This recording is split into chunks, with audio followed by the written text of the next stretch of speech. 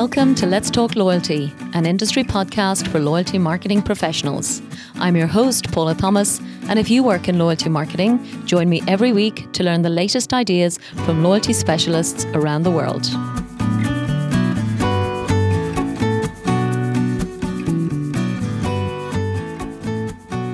So Mike Capizzi is the founding partner of Marketing Strategists LLC, which is a US-based loyalty consulting firm. His body of work reflects a global practice with over 200 clients served, and he has actually designed, launched, operated, analyzed, or unbelievably shut down over 80 individual loyalty programs across all vertical markets. Mike serves as the Dean of the Loyalty Academy, and he is a partner in the Wise Marketer Group and also the Customer Strategy Network. Mike has over 45 years' experience as a veteran in the marketing services industry, so he has incredibly deep knowledge of the loyalty marketing space. In addition to that, he's a globally recognized speaker and author in the loyalty arena, and he is also a certified loyalty marketing professional, which we call CLMP. Mike has taught loyalty and marketing courses to more than 1,000 professionals and students at 5 US universities and among practitioners in over 15 different countries. He previously served as the US faculty leader for the 3-day MBA program in loyalty marketing and was an original faculty member for the Templeton College, Oxford University, UK Loyalty Marketing Workshop for Executives. He holds a BBA in marketing from the University of Cincinnati and an MA in media from New York University. He's also a noted advisor to private equity and investment analysts in investigating, understanding, and profiling marketing services firms who represent potential investment opportunities. Now, today is a particularly exciting day for all of us actually in the loyalty industry, because the main reason that Mike is coming on the show today is because hot off the presses, he has just released a fantastic report, which really gives us a great understanding on some critical issues for our industry.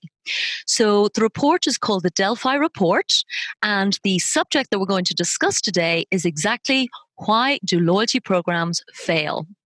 So, first and foremost, I'd like to welcome Mike Capizzi to Let's Talk Loyalty. Hi, Paula. Great to talk to you, Mike. How are you today? I am good. That was a very long introduction, so it means that I am really old. I know. I'm sorry about that, but I mean, so much credentials, Mike. I mean, we couldn't miss out on any of that amazing detail. Thank you. Yeah, so I'm super delighted to be able to talk to you. And first of all, I'm sure you're very relieved that that you've managed to get the Delphi report out. So tell us exactly what you've been working on over the last few months. Well, Paul, as I think you know, we put together a panel of experts for different regions of the world. Last year was the first year we had the panel collectively come up with an interpretation of what the future of loyalty marketing might look like. And we published that report a year ago, and we got a tremendous response from all over. So we thought we would do it again. And when we started looking at subjects, we honed in on a saying from a British essayist, a guy by the name of Max Beerbohm. And Max used to say that there is much to be said for failure. It is more interesting than success.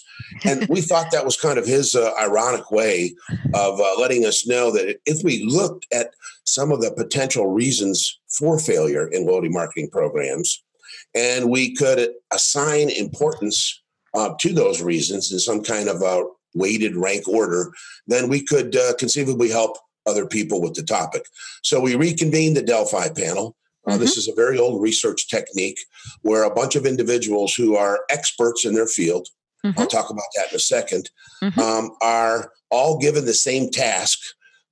They score things or talk about things or define things in a specific manner, and then they share it with everybody else on the panel.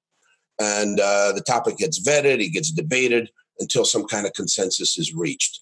So what we have published is the 2019 Delphi report on why programs fail. And we took the word failure in a broad context. It means not just outright failure of loyalty programs, but also ineffectiveness that would cause redesign or some other start-stop.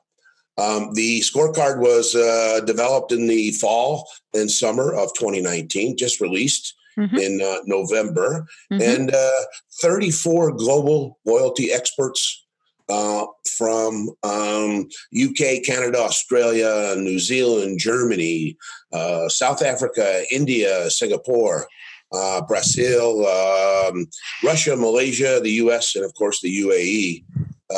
Most of these people have got 25 years of experience. They look at things from both a consumer and a B2B loyalty perspective, but all 34 are CLMPs, and they served as this year's panelists. So that's the rundown. The technique is quite proven. It is a very good predictive technique. And the panel went after the task of trying to predict the things that will cause failure for programs in the future. Well, I mean, that's super impressive, Mike. I think, first of all, no one could accuse you of not searching the length and breadth of the globe to get a realistic view of what's going on in every single market. And having looked just at the preview myself now over the last day or two, I think probably what scared me, first of all, is between this panel, we have over 500 years of loyalty experience, which makes us all feel a bit old, I think, Mike. But I suppose gives us the depth of expertise we need to have in order to comment. I believe so. And we, certainly wanted spread on the geographical perspective. You'll see a couple things in the report where, depending upon what part of the world the Delphi panelists sat in, the response was a little bit different. Absolutely. So we're going to get into the details now, obviously, of why do loyalty programs fail. And I suppose the key thing for people listening to the show is we're not going to cover absolutely every detail because that would just make the show too long. But the key is we'll give out the highlights. We'll certainly talk through the top reasons why loyalty programs fail. So immediately, obviously, all the listeners can start thinking about that. And then most importantly, we'll make sure that everybody knows where to get a copy of the full report, because I think any of us who are invested in this industry and in being our best selves in terms of loyalty professionals will definitely want to be able to come and download the full report. And as I said, it's hot off the presses. So as this goes out on air in the middle of November, it's something that's brand new for people to read through. Excellent. Great. Okay. So, Mike Capizzi, you've done all of the work. It's been, as you said, a number of months, great expertise. And I know there's 10 reasons in total that were weighted and assessed. What I loved in terms of your terminology and writing, even the preview, was there was definitely consensus with the top 5 reasons on why loyalty programs fail. So I suppose we should just start at the beginning. What's the number one reason that loyalty programs fail? We're not going to have a drum roll. That was my best drum roll verbally. The number one reason, according to the panelists, is poor use of data. This was scored by 93.5% of all panelists. Wow. So they gave it some weight. It was the number one answer from over half of the panelists. And all told, it came in with the highest weighted score and the highest average score. Wow. What the panel was talking about is that we've got these programs that spin off an awful lot of data about the customer. And we don't use the data that is at our disposal. They were specifically concerned about inadequate segmentation. If you've got a data stream from, hundreds of B2B or thousands upon thousands of consumers, and you don't sort and segment that database on the variables that are included, then you're asking for trouble. What ends up happening, Paula, is inadequate segmentation leads to a lack of versioning. And that means that both the value proposition to the loyalty program member and or the communications that go out to the loyalty program member end up being one size fits all. And the inability to use specific KPIs or key performance indicators or predictive models that are tied to, say, potential spend or upsell, cross-sell, churn, or maybe social advocacy. These things can all be derived. They're all data-driven. And the absence of the KPI was especially troublesome to the panel because loyalty programs should have key performance indicators. We shouldn't have to look out a year from now and say, oh, is the program working or not working? We shouldn't have to do that. We should have set a standard, a variety of standards on a bunch of key metrics, and we track our performance against those metrics. You'll see that coming up again later on in our talk. So overall, the panelists said that if you've got inadequate measurement and you lack the use of advanced data analytics, it will be the number one reason why your program becomes ineffective, if not outright failure. Yeah. And great to get a consistent view. And I'm sure you're relieved to see that coming through, Mike, because it's probably harder to learn from something if there isn't consensus. And even from reading your preview report, what I also picked up even on the poor use of data was sometimes asking too much data, because obviously, when you're building loyalty strategies, you do want the best, quantity of data as well as quality of data. So I think there is in many industries a temptation to be greedy, perhaps, and that causes its own problems.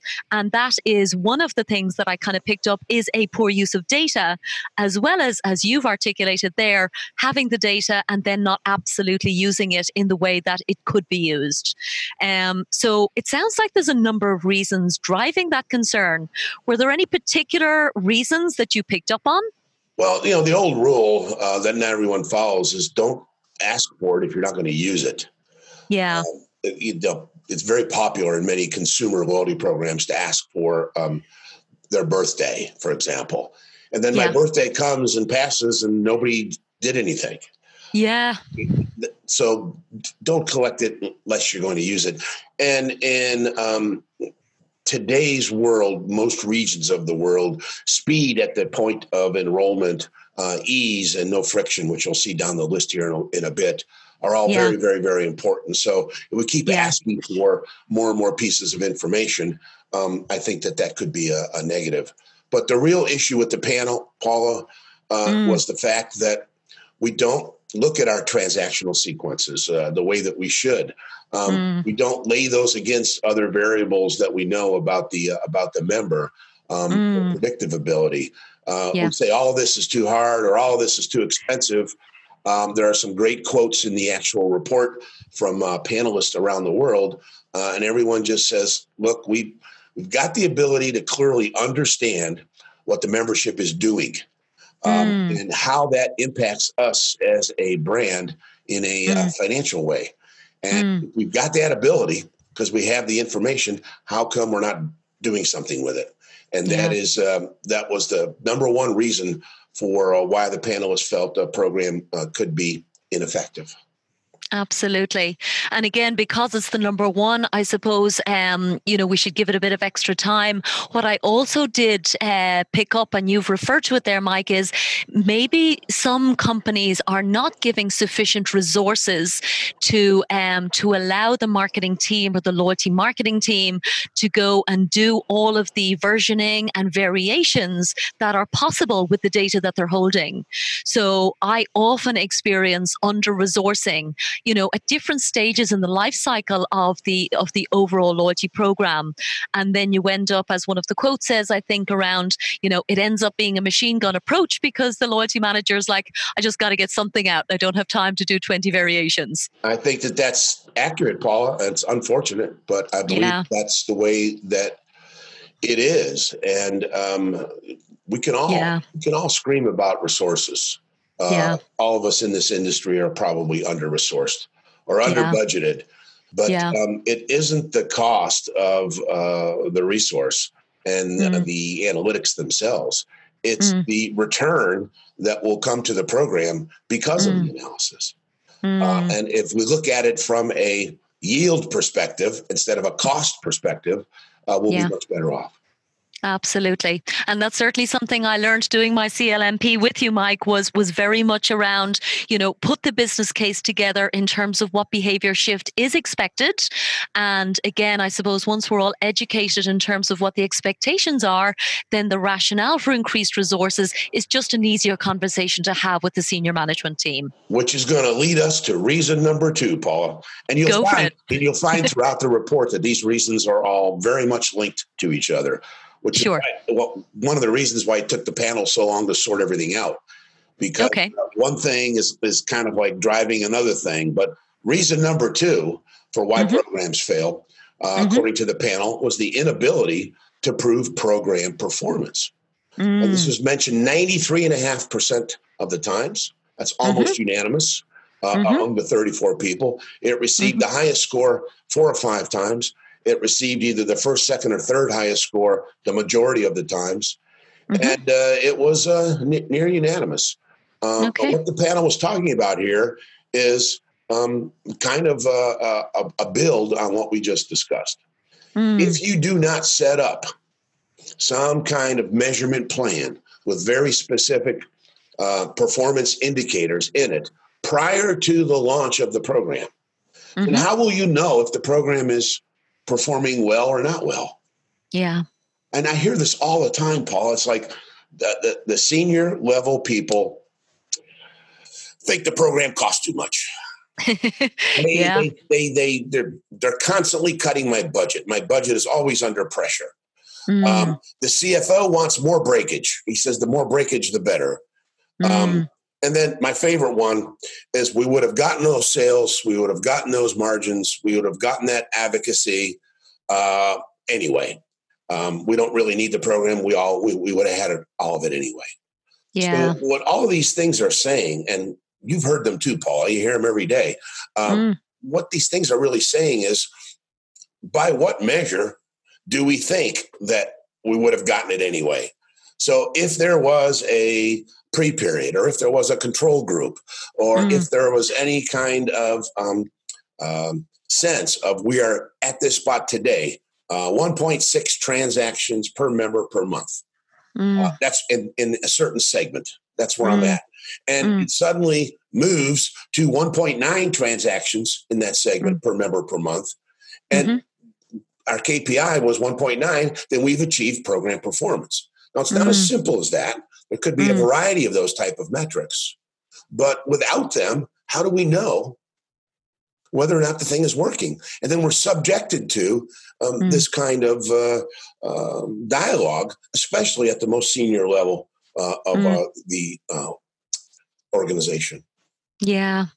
And my sense is, I think we're getting better, Mike, and I could be wrong. Maybe I'm just talking to better people. But do you think we're getting better at the analytics? Because I know you've referred to, again, it just even in the preview report, that we've all come from, marketing over many years where it's been impossible to quantify, whether it's PR or it's a TV campaign, those types of marketing couldn't be proven.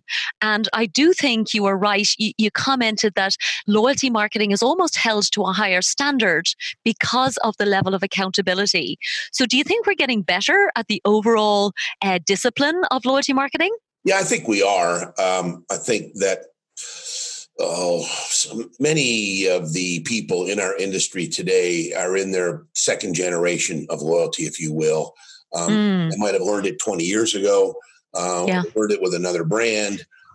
They learned it in a time that was not as disruptive as today's technological and demographic environment is. So it's kind of like second generation. Phil Rubin calls it loyalty 2.0. He's one of the guys on our board and was a member of this panel. And I think that with that maturation, the disciplines associated with measuring and performance and all things analytical have definitely improved. The second thing, Paula, is that we've got more data than we ever had before. Sure. And third is we've got better technologies than we ever had before. Yeah. So, I think it's getting better. But the absence of clear performance measures leads us to the road of failure. Because I don't want Okay. somebody to wake up 6 months from now and say, we're spending all this money on this program. Is it working? They should Mm, never have to ask that question. We should. good point. It is Yeah. working on a transactional basis, but it is not working on a referral or advocacy basis, because we had a Mm, standard. We mm, wanted this in the way of mm, social behavior or some kind of advocacy or referral. We mm, expected this many people from this segment to do these mm, things, and they haven't done them.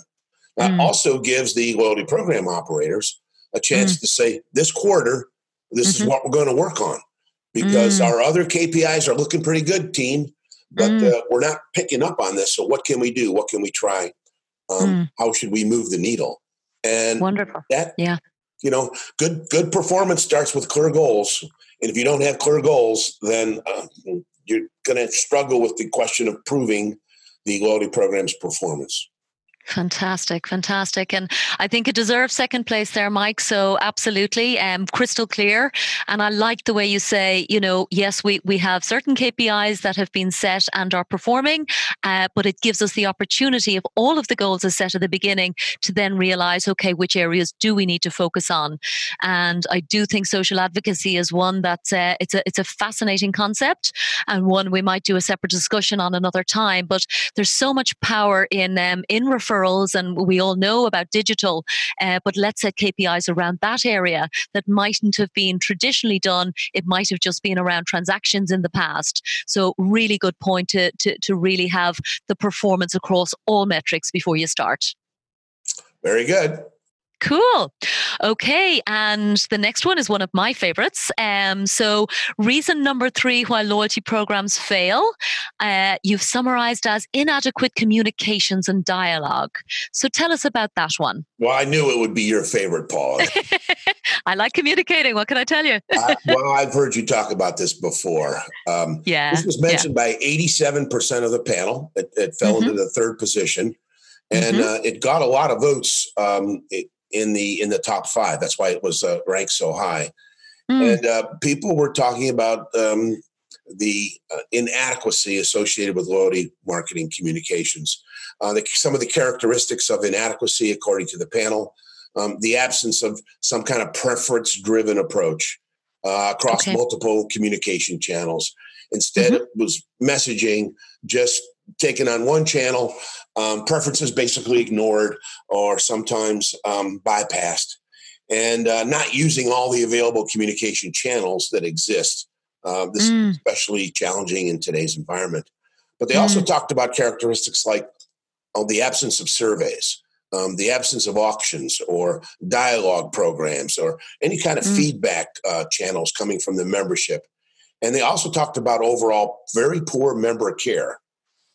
Member care is expensive, and many people want to turn it over to a chatbot and be done with it.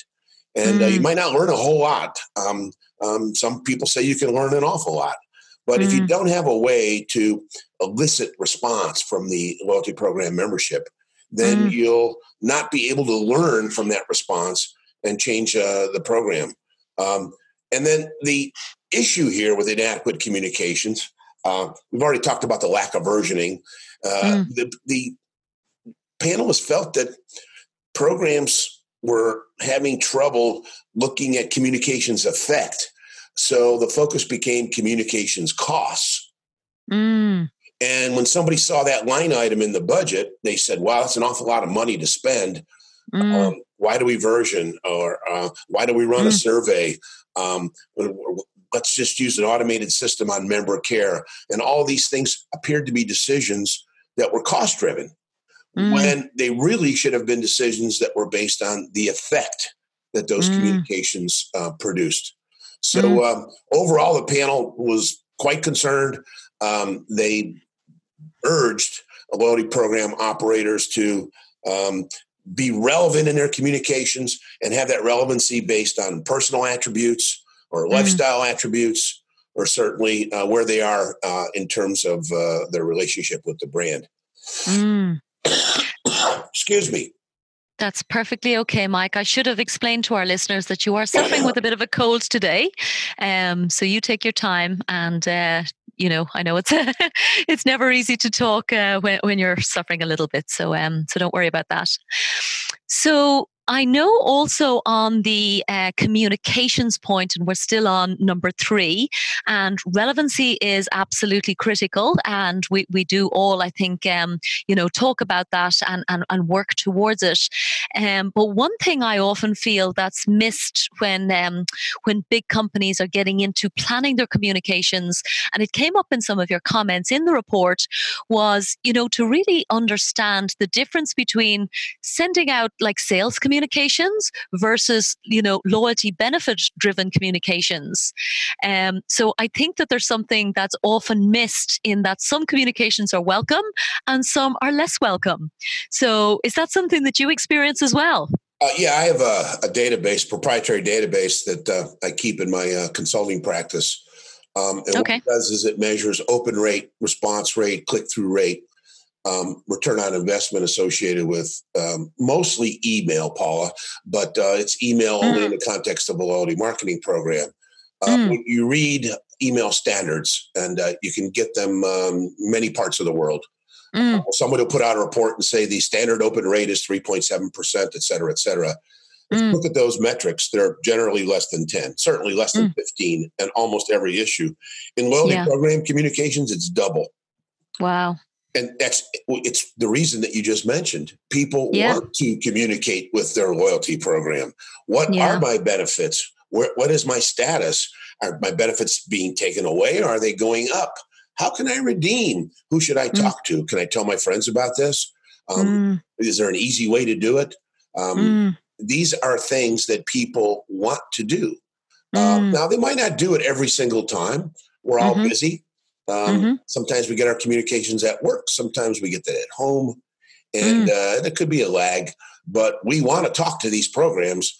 And it looks like, according to the Delphi panelists, that the programs don't want to talk back. Wow. And I love that actually, Mike, because again, it's it just shows your expertise and how well you know our industry. So, there's very few people can comfortably quote, a statistic like that, literally a loyalty communication typically has double what any other form of communication would have that has a different intention. So thank you for that insight. And it's one I'll be using, I know now, in meetings going forward to make sure I get my communication support when I'm building programs. So that's that number moves around a little bit based on channel as well. Like I said, of course, my examples are email, and in the established markets, it is still the most used channel for loyalty communications.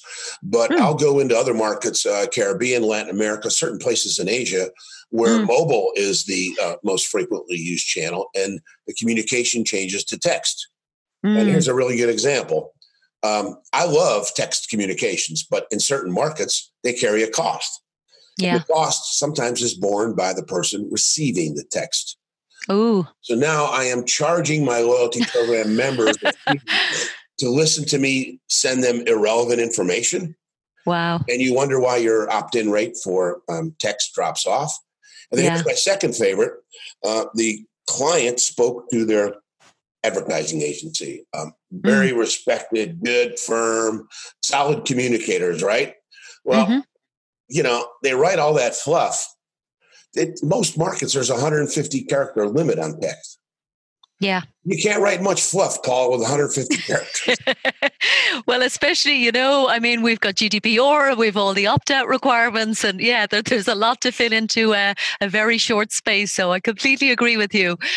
So I think brevity is the guiding principle in that particular instance. What the panel was saying here is that because of inadequacies, deficiencies, if you will, in communications, we walk around and we say we have weak engagement. We wish our engagement levels were higher. And that's one of the reasons. I always viewed this, Paula, in a relationship context. Many people still call it relationship marketing in the early days. Regis McKenna, I think, was the first guy to talk about that. And I had the privilege of working with him when I lived out in California. And Regis called it relationship marketing. And he used to say, think of it in a larger relationship context. Only now the relationship is between the customer and the brand. Yeah. But think of the relationship between, say, spouse or a significant other. If you don't talk to each other, you're headed for trouble. If one person does all the talking, you're headed for trouble. If one person never listens, provides any kind of feedback, you're headed for trouble. And the biggest one of all is when one person yells and shouts at the other. Oh, okay. Yeah. These things lead to breakdowns, part of the human condition. So I know that might seem ridiculous to some, but if we put that context around the relationship between a brand and a customer in a loyalty marketing program and adopt some of the same characteristics that the relationship counselors would suggest we adopt, we'd be a lot better off. So know what they want to hear, when they want to hear it, how they want to hear it. Yeah. Allow them to listen to you, allow them to ask questions, allow them to provide feedback so that you can modify dialogue. And if you do that successfully, even if you don't do it with everybody in the program, if you do it successfully, you'll learn a lot more and the membership will be quite happy and the program will not have to head down the path towards failure. Absolutely. And I think it is a useful lens, Mike. And you're right to say that some people might find it ridiculous. But in my experience, something that everyone can relate to in terms of everyday life and apply a principle into business that they already understand, it then does at least, and they remember it, So they mightn't want to use that language in the next board meeting. But if they treat their customers as if they're a member of the family, then absolutely, I think those members feel that intention. And there is just a much more respectful style of communication. And even to your point earlier, the technology facilitates all of this now. So there's absolutely no reason not to be listening as well as talking. Agreed. Cool. Okay. I think that takes us nicely on then, Mike, to the next reason that loyalty programs fail. And I'm looking at your report here and I'm seeing that inadequate C-level support is what the panel came in at number 4. And again, this was a topic that was already brushed on with reasons number 1 and 2. Sure. They didn't pick on any particular C-level officer. But I have a little quote directly from one of the panelists. As you know, Paul, in the full report, we'll throw in the quotes of the people who were on the panel just to get a sense of what they were thinking. So I love this one right here.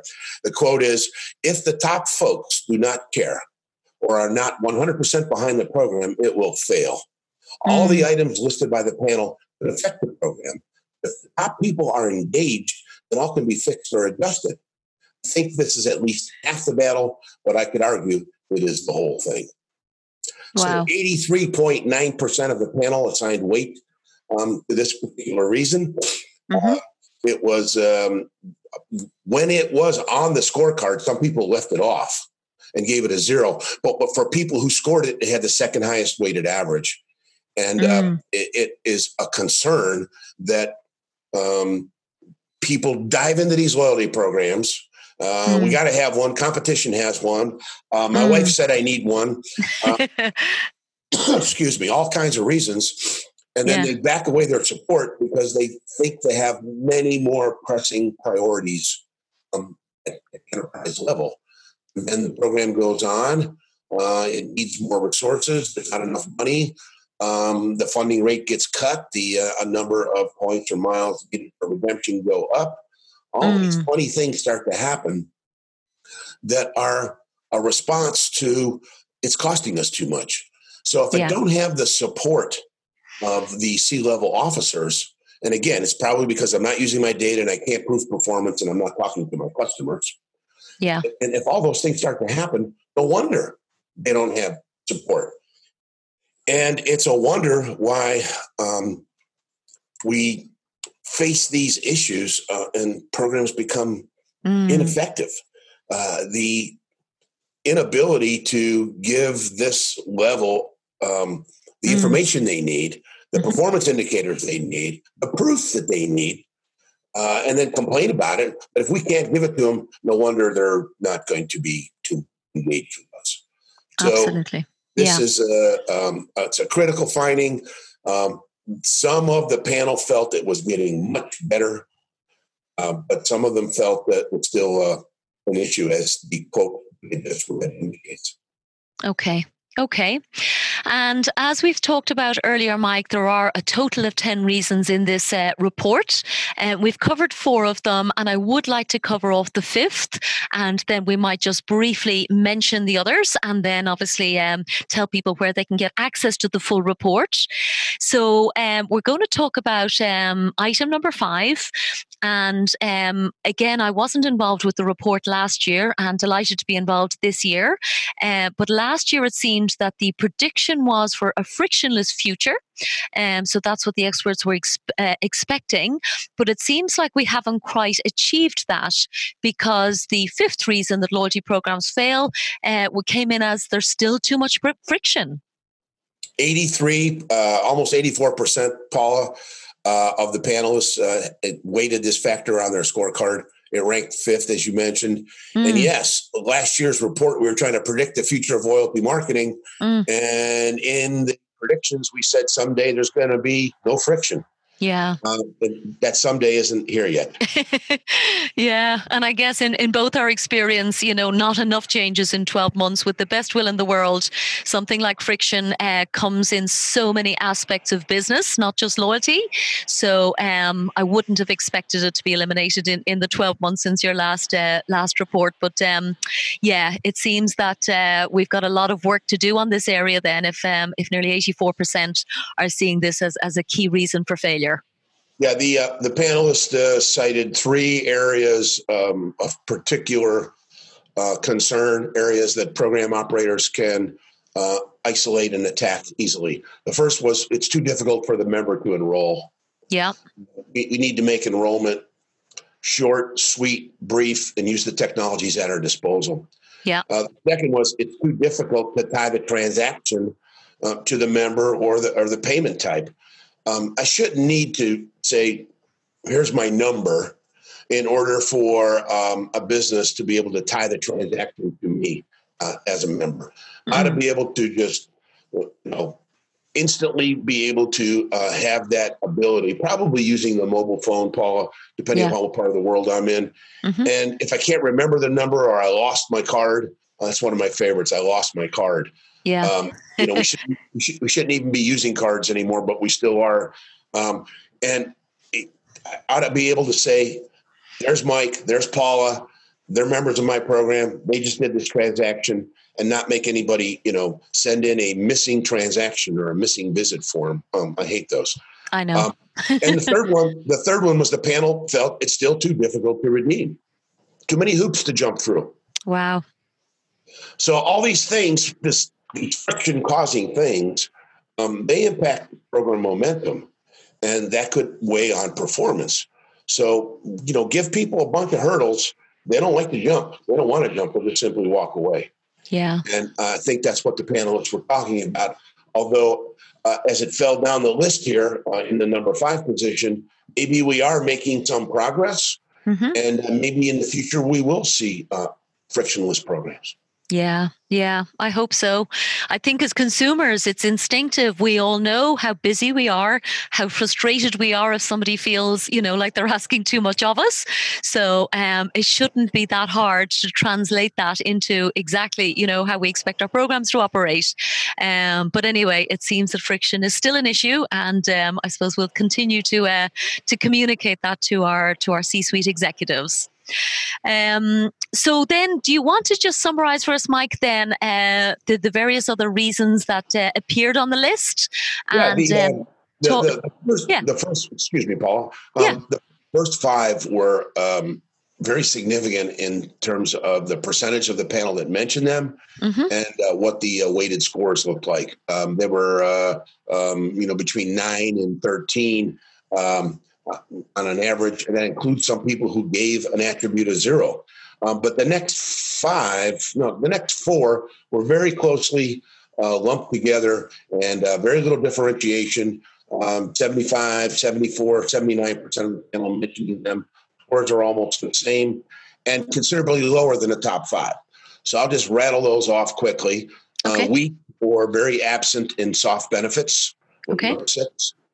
Employee disengagement, number 7. When you read the final report, you'll see a lot of comments about this. We can't even get our own people interested in the program. Wow. Inadequate funding was number 8.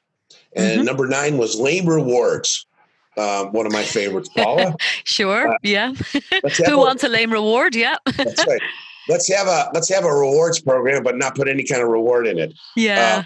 Anyway, those were 6, 7, 8, and 9. Yeah. There were some other reasons that came up: allocation, single channel, single tender, which were reasons for failure, mostly mentioned by the North American panelists, and not mentioned by the EMEA, Latin American, or Asia Pacific panelists.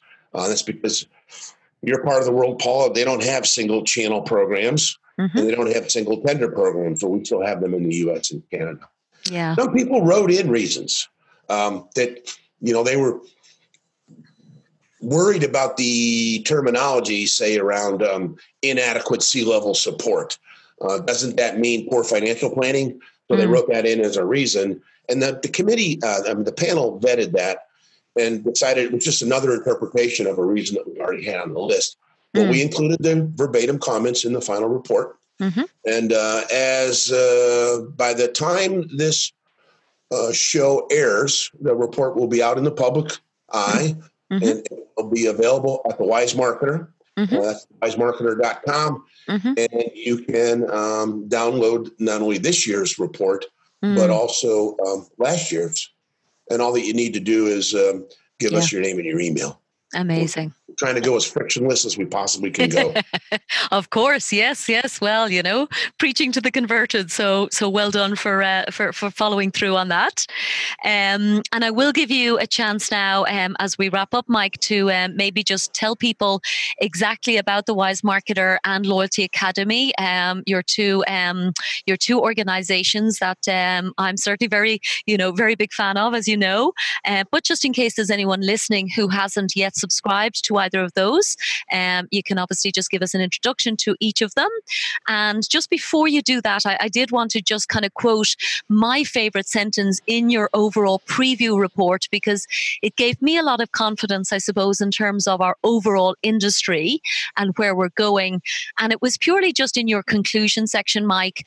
And literally what you've written is that virtually every vertical market in every region of the world has adopted the strategy to foster deeper customer relationships and drive business results. And I have to say that really landed for me, just, the reassurance that people realize that you can't just be transactional anymore or expect people to do business with you. You do have to invest in these deep customer relationships. So I really liked that kind of closing sentence in terms of its impact that we're having, I guess, on the business world. Paula, we believe it's a $55 billion industry globally. That would be US dollars. Yeah. And that doesn't count the assignment of value to the reward. Yeah. That's just design, operations, analytics, technology, et cetera. Wow. It's a huge business. Yeah. And we sometimes take it for granted. So we've entered the second generation, if you will. We have the technologies at our disposal. We have greater understanding of what causes what to happen. Yeah. And we're trying to keep up with the customer who is in front of us and disrupting all kinds of things. Plus, the demographics of our membership are changing. They're changing rapidly, depending upon what part of the world we're in. So all of these things mean that we need to stay on our toes. So what the Delphi panel hopes is that this report will give you some indications of where pitfalls might lie so that you can avoid them. As we often say, failure is not an option. Wonderful. So listen, just before we say goodbye then, Mike, just tell us about the Wise Marketer and the Loyalty Academy in terms of what role each of those plays for listeners. Well, the Wise Marketer has been around for 15 years. It is an online publication and research source for the loyalty, CRM, customer engagement communities. Publication is free. All you need to do is subscribe. There is a weekly news bulletin that goes out, talks about new happenings in the world of loyalty and CRM from around the world. And then the website itself has got a very rich archive and library of things that have happened over the years, as well as some research reports and some sponsored supplied materials. Wise Marketer gets no funding from the audience it serves. It does receive funding from sponsors who are interested in maintaining a thought leadership position in the loyalty space. The research services are also there. Those are for fee. Some people will ask the Wise Marketer to conduct research on a specific, say, vertical market, specific country, and we would issue that report. Those are not published. Okay. The Loyalty Academy, a sister company, the Academy is an educational institution. It is the only institution in the loyalty world that provides a certification program.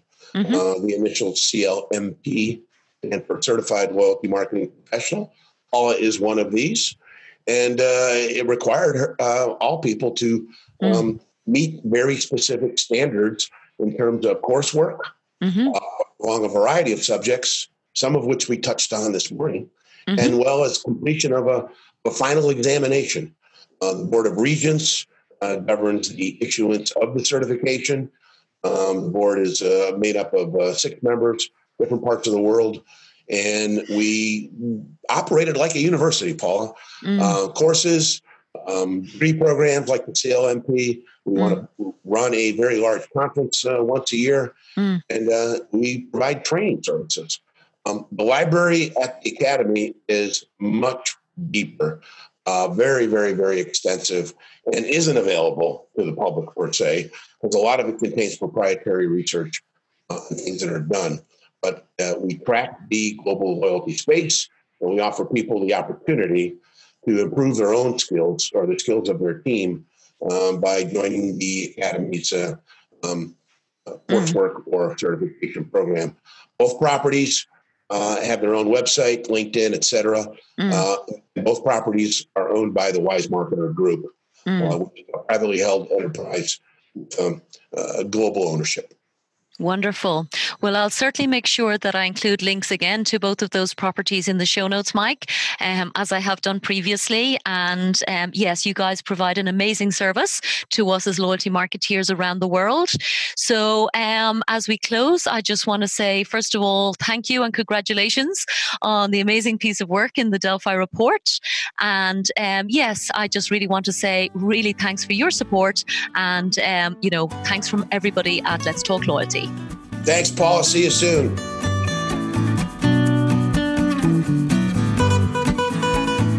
Thanks so much for listening to this episode of Let's Talk Loyalty. If you'd like me to send you the latest show each week, simply sign up for the show newsletter on letstalkloyalty.com and I'll send you the latest episode to your inbox every Thursday. Or just head to your favorite podcast platform, find Let's Talk Loyalty and subscribe. Of course, I'd love your feedback and reviews, and thanks again for supporting the show.